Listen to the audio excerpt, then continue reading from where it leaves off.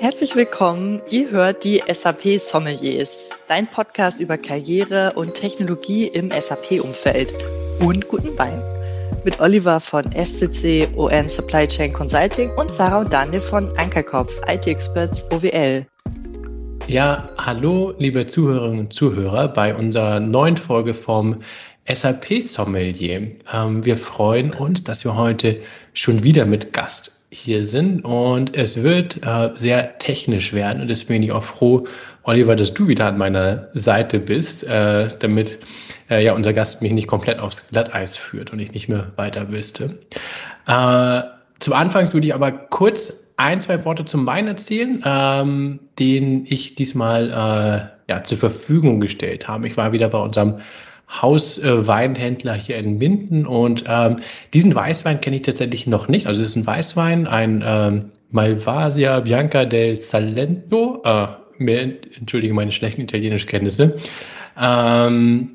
Ich kenne von dieser Linie nur den Rotwein. Der war immer ein ausgezeichneter Wein, den man so trinken kann. Und ich habe jetzt einen Wein mitgebracht. Auch Oliver, weil ich weiß ja, dass du eher die, sage ich mal, nicht die extrem trockenen Weine magst. Habe ich jemand ausgesucht, der eine leichte Restsüße haben sollte. Und ich hoffe, er schmeckt euch. Können wir ja gleich nochmal kurz was dazu sagen. Ansonsten würde ich sagen, Tim, du bist heute da.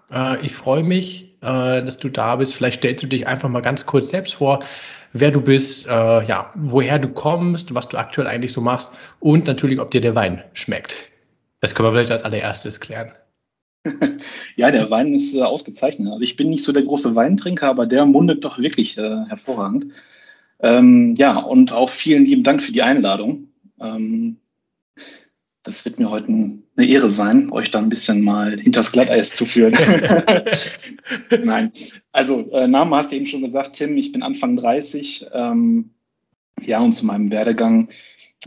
Ich habe 2005 schon eine Ausbildung gemacht zum Werkzeugmechaniker, damals in Porta Westfalica. Und habe danach meinen Zivildienst gemacht und habe danach nochmal eine zweite Ausbildung gemacht zum Fachinformatiker für Anwendungsentwicklung. Die Finanz- und Wirtschaftskrise 2008 ist daran nicht ganz unschuldig. Das mal nur so am Rande. Aber ich habe dann halt gemerkt, dass das dann mit der Anwendungsentwicklung, im Speziellen dann auch mit SAP und mit der ABAP-Programmierung doch was für mich ist. Und das hat sich dann halt in den späteren Jahren als Glücksgriff herausgestellt. Genau. Habe dann halt von 2013 bis Ende 2018 bei einem mittelständischen Unternehmen in der Nähe von Herford als Inhouse-Consultant für die verschiedensten Module gearbeitet, halt auch entwickelt, ganz, ganz viel entwickelt und bin da mit einem EWM-Projekt dann dort abgeschlossen, habe dann die Firma gewechselt und bin jetzt bei einer Unternehmensberatung tätig, die für Kunden in ganz Deutschland arbeitet und habe mich hier auf die ABAP-Programmierung spezialisiert und im Speziellen halt Logistikanwendungen und hier nochmal ganz besonders hervorheben das EWM-System. Ja, interessant, dass du über diesen Ausbildungsweg in die Entwicklung reingekommen bist. Und auch, dass du, so klingt es für mich, das wusste ich tatsächlich auch noch nicht von dir, dass du, als du bei dem ersten Unternehmen tätig warst als Entwickler, mehr generalistisch unterwegs warst. So klingt es zumindest. Ja, genau. Also ich will nicht sagen, das Mädchen für alles, aber ein Allrounder. Man hat schon ziemlich viel gemacht und das schärft natürlich dann auch die Skills, sowohl kommunikativ. Man schnappt eine ganze Menge auf, man guckt nochmal links und man guckt nochmal rechts, man sieht dann halt die Überschneidungen zwischen den einzelnen Module und kommt nochmal eine ganze Spur tiefer rein. Das ist schon richtig. Okay, und jetzt bist du aber rein, also hauptsächlich im EWM-Umfeld, wo du entwickelst. Genau, richtig. Okay, cool. Oliver, schmeckt dir der Wein denn? Der Wein hat wieder mal sehr genau das getroffen, was ich gerne trinke. Weißwein ist bei mir immer besser als Rotwein. Schön kalt, schmeckt perfekt, also gute Wahl. Sehr gut. Tim, ich hätte mal eine Frage und zwar, wie würdest du denn das ABAP gegenüber anderen Programmiersprachen sehen? Also was ist für dich besonders daran, dass du ja weiter auf diesem SAP-Trip, SAP-Schiene geblieben bist? Ja, es ist eine hervorragende Frage. Also man muss da tatsächlich nicht lange überlegen, zumindest ich nicht. Für mich ist es dann halt doch die Rückwärtskompatibilität, die dafür sorgt, dass zum Beispiel das Wissen von den letzten 20 Jahren, die ja auch so ein Report durchaus mal überleben kann in einem Unternehmen, nicht verloren geht. Ja, bestes Beispiel ist, wenn da zum Beispiel im PP-Bereich mal ein Report geschrieben wurde im Jahr 2000 oder 2001, dann mag der jetzt seine 20, 21 Jahre auf dem Buckel haben. Und als Entwickler, wenn man sowas sieht, das mag man vielleicht belächeln, aber ich finde, da steckt immer eine ganze Menge Kopfwissen drin. Und dass solche alten Schinken dann bis heute überleben und dann doch noch ihren produktiven Teil verrichten. Also ich finde das immer faszinierend. Also ganz, ganz großer Pluspunkt ist für mich mal die Rückwärtskompatibilität auch über die verschiedenen Versionen immer hinweg. Jetzt steht jetzt ganz, ganz vielen Unternehmen der Wechsel auf dem S4-System bevor. Und auch hier sehe ich zumindest mal ganz, ganz viel von solch altem Legacy-Code, den es dann jetzt halt anzupassen gilt. Also speziell im EWM-Umfeld, das, was uns da, glaube ich, in unseren Beratungstätigkeiten verbindet, ist die ZIP-Schnittstelle. Eine sehr beliebte Schnittstelle von vielen Anwendern, glaube ich, auch gehasst, aufgrund der Fehleranfälligkeit häufig. Wie strukturierst du deine Zusammenarbeit sowohl mit Beratern im Consulting-Bereich als auch mit den Kunden? Also gehst du direkt auf den Kunden zu oder kommunizierst du eher aus dem stillen Kämmerlein über die Berater, die dann vor Ort sind? Ich bevorzuge es da halt mit dem Berater und auch mit dem Kunden, wenn möglich, zusammen an solchen Themen zu arbeiten. Also was schätze ich zum Beispiel an der Zusammenarbeit mit Beratern, wenn diese offen agieren, mir gegenüber, aber auch dem Kunden gegenüber, wenn die halt was sagen, wenn halt etwas nicht funktioniert, so mache ich es mit meinen Kunden halt auch. Das kann man immer auf einer respektvollen Art und Weise tun. Genau. Und wenn dann halt auch ein regelmäßiger Austausch stattfindet, das muss jetzt nicht irgendwie täglich sein, aber zumindestens, dass man vielleicht mal jede Woche miteinander spricht, hey, wie ist es gelaufen? Gerade halt in solchen Scrum-Zyklen ist es dann halt auch gang und gäbe, sich regelmäßig auszutauschen mit dem Kunden, zumindest dann in einem 2- oder 3-wöchentlichen Austausch, genau. Und was ich halt ganz, ganz wichtig finde, halt auch in heutigen Zeiten, ist das Thema Wertschätzung beziehungsweise Kundenfeedback, was ich dann auch immer versuche, noch irgendwie einzuholen. Wenn ich jetzt zum Beispiel an einem Austausch nicht dran teilnehmen konnte, dann frage ich schon mal den Berater, hey, wie sieht es aus? Wie ist es gelaufen? Wie kam das an? Weil man darüber nochmal eine ganze Ecke mehr bekommt. Genau. Also ich finde tatsächlich auch den Austausch mit Entwicklern über technische Möglichkeiten sehr wichtig. Ich glaube, wenn man sich da auf Augenhöhe begegnet, ist das eigentlich ein sehr großer Benefit auch für den Kunden im Endeffekt, weil wenn sich Entwickler und Berater gut verstehen, dann haben sie beide das gleiche Interesse, dass halt auch die Lösung im Sinne des Kunden lauffähig ist und nicht nur lauffähig, sondern auch auf die Kundenwünsche angepasst. Und ich glaube, so kriegt man halt wirklich die bestmögliche Lösung raus.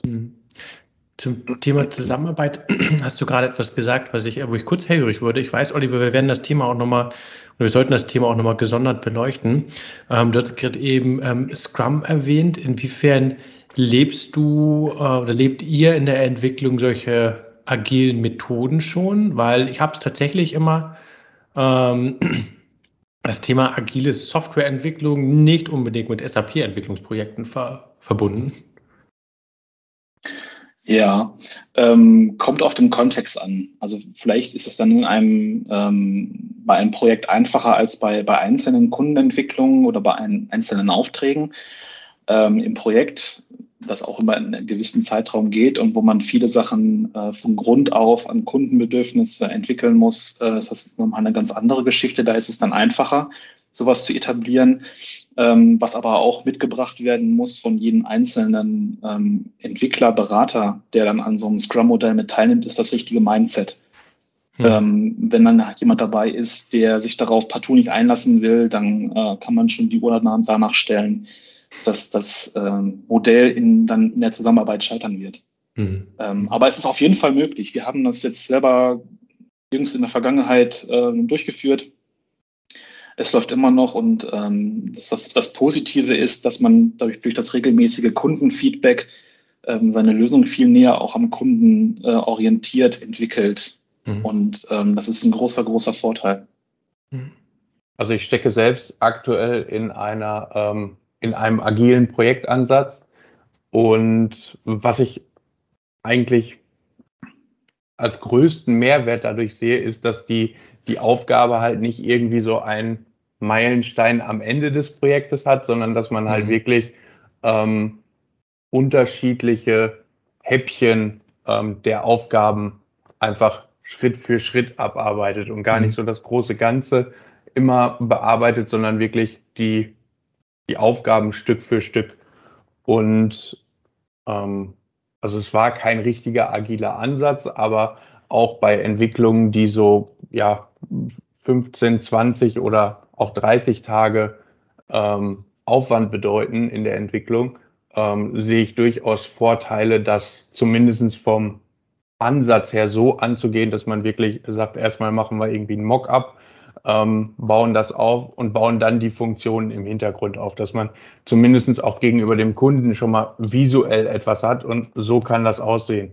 Dann kann man frühzeitig auch gegensteuern, weil die Funktion sieht der Kunde im Hintergrund nicht unbedingt. Die spürt er zwar, wenn sie nicht funktioniert, aber visuell ist dann doch nochmal ein großer Mehrwert dadurch zu schaffen.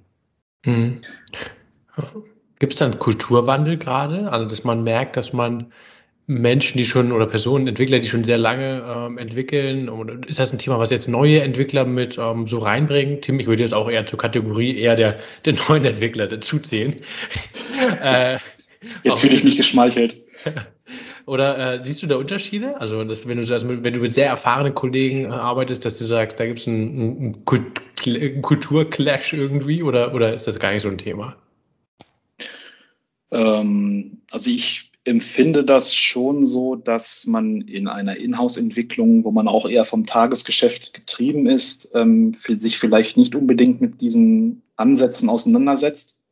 In der Entwicklung, wo man dann doch durchaus schon von Zeit und Budget etwas getrieben ist, sieht das Ganze anders aus. Das hat eher mit den Rahmenbedingungen zu tun, denke ich. Also ein wichtiger Punkt ist, glaube ich, auch einfach das, was du eben schon angesprochen hast, das Mindset. Also wie gehe ich auch vielleicht als Berater oder auch als Unternehmen mit solchen Fragestellungen um? Was verlange ich einfach vom Vorgehen her? Und wie gesagt, ich habe durchweg, sei es als agile Methodik oder einfach dieses in Stücke aufteilen, habe ich sehr gute Erfahrungen mitgemacht, weil man halt sonst oftmals auch diese sehr wichtige Kommunikation vergisst, die wir auch am Anfang schon mal angesprochen haben. Und dann bekommt man halt nach 30 Tagen eine Lösung und muss nochmal 10 Tage nachbessern, wo man vielleicht nach der Hälfte der Zeit schon durch ein Gespräch einfach hätte intervenieren können. Du meinst, du bestellst was, du kriegst am Ende des Tages was komplett anderes. Ja, und also das muss noch nicht mal irgendwie am Entwickler oder am Berater liegen, sondern vielleicht greift das Zahnrad nicht zu 100% ineinander und dadurch kommen dann diese Aufwände zustande, die halt on top nochmal für Korrekturen auch einfach genutzt werden müssen.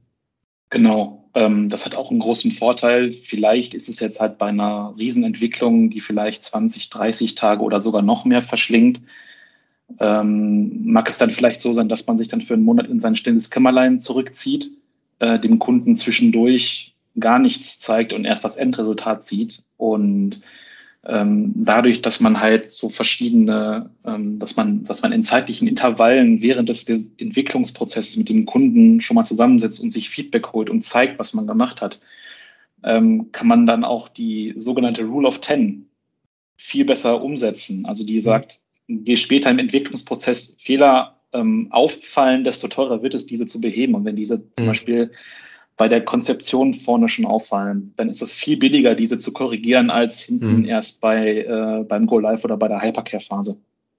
Das ist wie ein riesen Vorteil.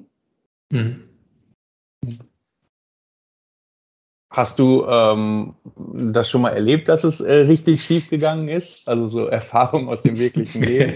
Vielleicht nicht das, was du selber verursacht hast, aber was so im Projekt einfach mal passiert. Also ich hätte da eine lange Liste an Beispielen, die sehr positiv gelaufen sind, aber genauso gut auch einfach schlecht. Also so richtige krasse Ausschläge habe ich noch nicht gehabt. Allerdings, das sind so Erfahrungen, die sowohl halt auch damals vom technischen Know-how ist man dann halt irgendwo limitiert gewesen oder halt auch von den kommunikativen Skills. Also ich habe zum Beispiel mal um mal vielleicht mit was Positivem zu starten, ich habe in meiner Vergangenheit, da war ich noch Inhouse-Berater und Entwickler, einen List-Report schreiben müssen, der hat dann verschiedenste Tabellen. Also ich glaube, wir haben am Ende 8 oder 10 Tabellen per Join-Statements miteinander verknüpft. Die Laufzeit, die war jenseits von Gut und Böse. Wir mussten das nachher dann manuell begrenzen. Und da ist dann halt auch mein Verständnis von einem Entwickler. Also ein Entwickler, der programmiert nicht nur, sondern der berät auch im Rahmen seiner Kenntnisse. Der entwickelt zusammen mit dem Kunden, ne, sagt der Name ja, Entwickler. Und kann dem Kunden beziehungsweise dem Berater, mit dem er zusammenarbeitet, da dann auch nochmal Vorschläge machen. Hey, es gibt die tolle technische Möglichkeit, dass man aus einem ALV-Grid vielleicht 2 ALV-Grids macht und oben zeigt man die Kopfebene an und unten die Positionsinfos. Und das war dann halt in dem Fall wirklich dann Gold wert, dass wir dann halt auch die Laufzeit dementsprechend ein bisschen herunterdrehen konnten. Also vielleicht mal so als Positivbeispiel, es kann auch gut laufen. Also Negativbeispiele, wir hatten tatsächlich mal ein Thema gehabt, da haben wir ein bestandsbeschreibendes Merkmal an einer Handling-Unit implementieren müssen und haben halt genau den Fehler gemacht, den wir eben beschrieben hatten, dass wir erst am Ende dann, als das Konstrukt fertig war, das dem Kunden gezeigt haben. Der Kunde war davon nicht angetan. Und ja, das Ergebnis war, dass wir dann nochmal zurück ans Reißbrett mussten. Also den kompletten Prozess nochmal von vorne neu konzeptionieren, neu entwickeln. Genau, das hat uns dann in Summe nochmal einen ganzen Monat gekostet. Also so in die Richtung gehen eigentlich auch meine Erfahrungen, nenne ich es jetzt mal. Oftmals hat man auch Dinge, von denen man, also die der Kunde fordert und man ist so 0,0 davon überzeugt und sagt das auch dem Kunden. Hör mal zu, das ist zwar eine charmante Lösung, so wie du dir das überlegt hast, aber im produktiven Einsatz, da brechen sich die Mitarbeiter einfach die Finger da dran. Also sollen wir nicht vielleicht einen etwas pragmatischeren Ansatz fahren? Und dann kommt es immer darauf an, wer trifft die Entscheidung dazu. Und je nachdem, wer diese Entscheidung getroffen hat, habe ich auch von einigen dieser Lösungen, die dann wirklich auch so hochkarätig implementiert wurden, auch die einfach nach einem halben Jahr oder Jahr wieder stillgelegt und man ist dann doch den pragmatischen Ansatz gefahren. Wer trifft da die besseren Entscheidungen? Das ist vielleicht noch nicht immer so die Frage, aber oftmals muss man auch einfach mal was ausprobieren und bis zu einem gewissen Stand auch testen, im Live-Betrieb sehen, um dann auch so Lessons learned zu machen, um auch nochmal irgendwie was dran zu bauen oder halt auch zu sagen, und diesen Schritt, glaube ich, macht man noch zu wenig, dass man auch einfach mal sagt, ja, war ein Schritt zu weit, lass uns mal einen Schritt zurückgehen. Da ist dann auch ein Stück weit auch ein Berater wirklich hilfreich, der auch schon viel Erfahrung mitbringt. Ein weiteres positives Beispiel, was mir da noch einfällt, ist, ich hatte in naher Vergangenheit eine Lagerschnittstelle neu programmieren müssen, beziehungsweise von einem R3-System in ein S4-System migrieren zu dürfen und habe dann einen objektorientierten Ansatz gewählt. Und so die Grundfunktionen, die waren alle im alten System vorhanden. Man konnte da schon durchaus mit Copy-Paste arbeiten. Aber so der Anspruch, dass man da dann doch hinsichtlich Code-Stabilität und Performance dann doch noch einiges rausholen kann, durch neue Entwicklungsansätze, beziehungsweise dadurch, dass man einfach von Anfang an darauf achtet und dann halt auch noch in Zusammenspiel mit einem erfahrenen Berater, der das Ganze dann auch zu testen weiß und dann auch gut zu beschreiben weiß. Da kann man wirklich eine ganze Menge rausholen. Mhm. Stichwort Code-Stabilität. Wie würdest du das oder wie stellst du das in deinen Kundenprojekten sicher, dass du auch ein gutes ABAP ablieferst? Also ich glaube, es steht und fällt alles mit einer guten Entwicklungsrichtlinie, aber auch, dass man einfach am Ende des Tages nicht nur den Syntax-Check laufen lässt. Die SAP bietet da seit fast gut 10 Jahren, glaube ich, die Möglichkeit des ABAP-Test-Cockpits, also abgekürzt ATC, wo dann halt durch die SAP auch schon verschiedene Prüfvarianten mitgeliefert werden. Und die sind halt auf einzelne Kriterien gemünzt. Wenn ich jetzt zum Beispiel einen Report habe, wo dann auch von Kundenseite besonders auf Performance geachtet wird, dann habe ich die Möglichkeit, mittels dieses ABAP-Test-Cockpits und der Prüfvariante für Performance mein Coding oder halt auch das Coding, was dann halt der Inhouse-Entwickler schreibt, dann genau gegen diese Kriterien zu prüfen und dann halt die Ergebnisse, die dann hinten bei auffallen, als Prio 1, 2 oder 3 Finding, also als normale Meldung. Wenn ich die dann geordnet abarbeite, dann kann ich dadurch schon wirklich dann eine Verbesserung erzielen. Das ist wirklich so. Könnte natürlich jetzt auch der Kunde sagen, ich kontrolliere so meine externen Entwickler und es auch als Leistungserfüllung mit in einen Vertrag aufnehmen. Du hattest eben auch mal die Entwicklungsrichtlinien angesprochen. Ich kenne es aus der Vergangenheit so, dass das durchaus auch schon darin verordnet ist, also dass am Ende einer Entwicklung auch der ATC-Check drüber laufen muss und bestimmte Meldungen gar nicht mehr hochkommen dürfen. Ja, absolut. Also das ist ein wirklich wunderbares Werkzeug dafür. Leider ist es halt den meisten Kunden nur vom Namen her bekannt. Und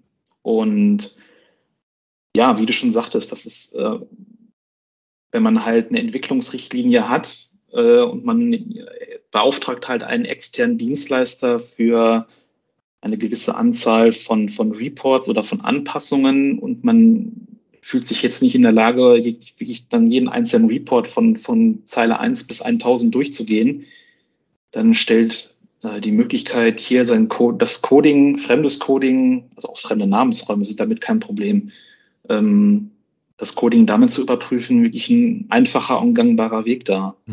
Warum glaubst du, wird das so wenig genutzt? Also wenn du sagst, dass es dieses Tool schon 10 Jahre gibt und es scheint mir jetzt also es scheint mir jetzt sehr sinnvoll sein, dass grundsätzlich, wenn ich eine Abnahme mache vom Code, dass einmal dieses Test-Cockpit zu verwenden. Warum passiert das nicht in dem Maße? Eine gute Frage. Da habe ich meine finale Antwort auch noch nicht zugefunden. Also ich möchte jetzt nicht sagen, dass am Ende des Tages ein Großteil der Entwickler der Syntax-Check ausreicht, aber ich glaube, dass das auch irgendwo dann halt durch das Tagesgeschäft getrieben oder sich vielleicht mit neuen Sachen auseinanderzusetzen, nicht unbedingt nicht gewollt ist das falsche Wort, aber man lässt es dann doch eher als erstes runterfallen am Ende des Tages. Das ist dann schon so. Okay. Also nichtsdestotrotz finde ich das eine wunderbare Möglichkeit. Die SAP bietet da eigentlich schon eine ganze Menge an vorgefertigten Prüfkriterien, gegen die man prüfen kann.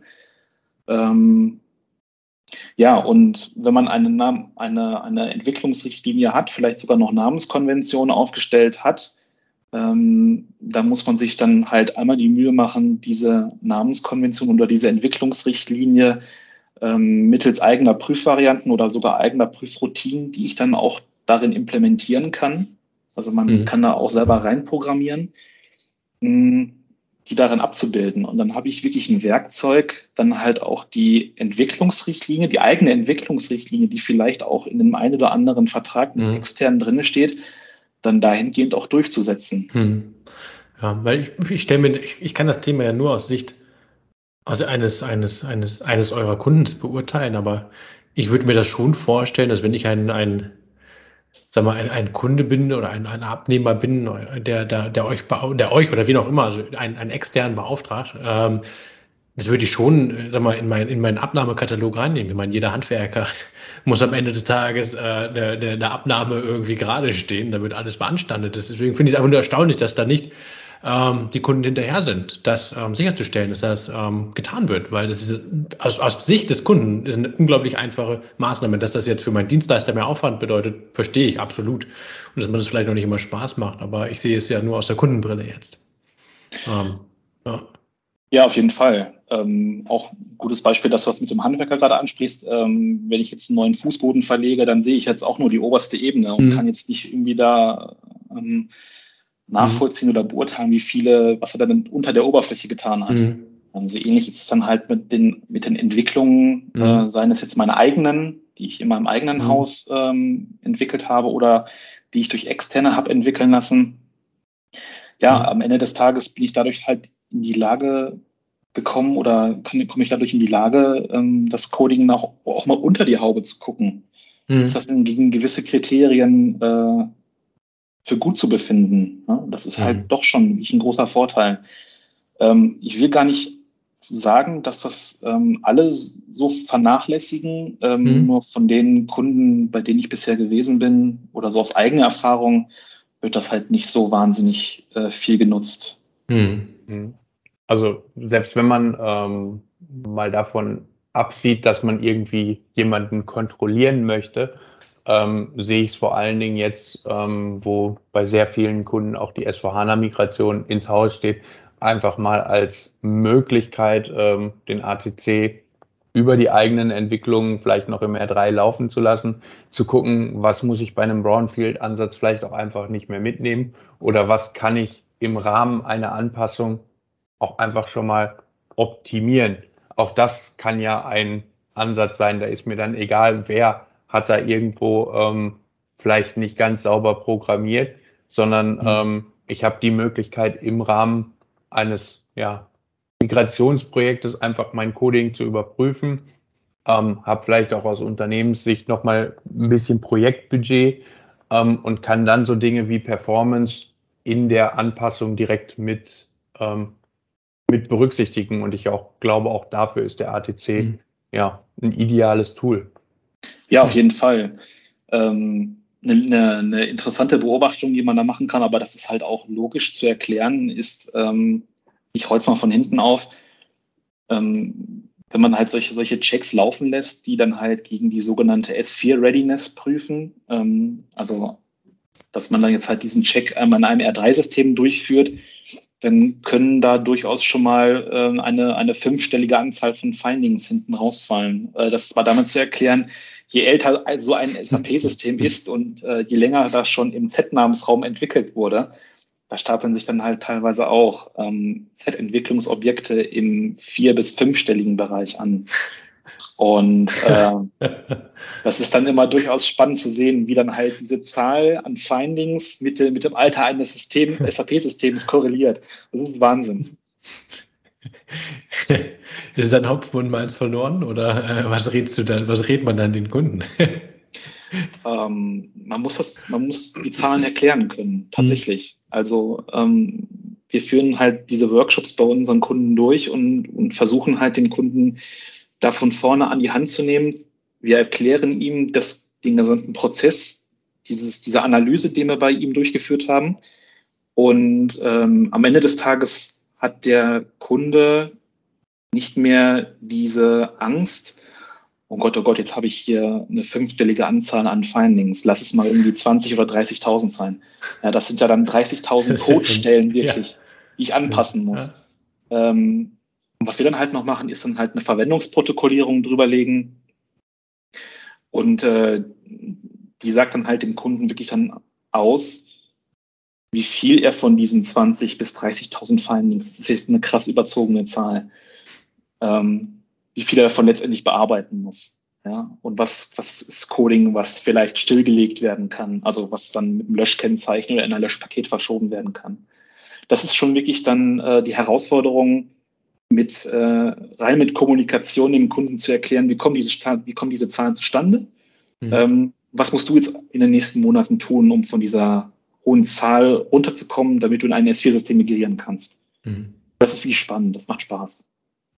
Darauf erstmal einen Schluck Wein, würde ich sagen. Ja.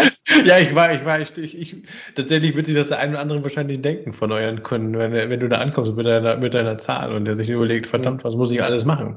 Da kannst du die Flasche Wein direkt daneben stellen. Ja. Aber bitte, Oliver. Ich glaube, super spannendes Thema. Wird auch, glaube ich, im Rahmen der S4-Projekte immer mehr noch zum Tragen kommen. Also auch dadurch, dass es durch viele Beratungshäuser jetzt auch einfach forciert wird, durch die S4HANA Readiness Checks, die damit möglich sind. Also ich glaube, damit werden auch viele Kunden nochmal aufmerksam auf diesen ABAP-Check und viele Vorteile. Tim, ich habe noch mal eine ganz private Frage. Du hattest mal gesagt in unserem Vorgespräch, dass der Job, den du aktuell tust, für dich ein Traumjob ist. Und das finde ich krass, weil das finde ich cool, dass man so seine Berufung gefunden hat in diesem Bereich. Was ist es denn für dich, warum du sagst, dass das so deine Berufung ist, wo du sagst, also das ist dein Traumjob? Es ist jedenfalls nicht, das ununterbrochen zu Hause im Homeoffice zu sitzen. Das ist es nicht. Das kann ich schon mal vorwegnehmen.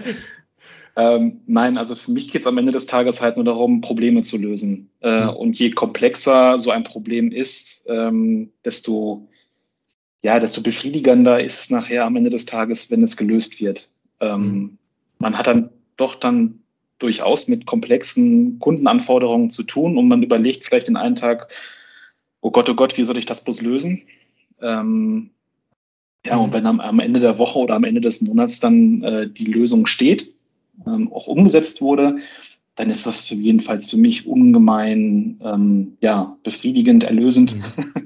Und das macht einfach Spaß, sich mit solchen komplexen Problemen, seien die jetzt vielleicht technischer Natur oder auch von zwischenmenschlicher Natur, manchmal, das sagt der Oliver auch im Verlauf des Podcasts dieser Folge, hängt es dann auch an kommunikativen Skills, dass man vielleicht mit dem Kunden nur mal vernünftig reden muss, um dann halt die Bedürfnisse oder Wünsche, was jetzt diese konkrete Anforderung angeht, zu lösen. Und das macht für mich eigentlich den Traumjob aus. Die Abwechslung ist natürlich auch super, dass man jetzt nicht unbedingt immer eine neue Schnittstelle programmieren muss, sondern man kann jetzt auch zum Beispiel im EWM dann abseits von der gehassten CIF-Schnittstelle dann auch mal in den Lagerverwaltungsmonitor. Man kann sich in verschiedenen Bodies implementieren.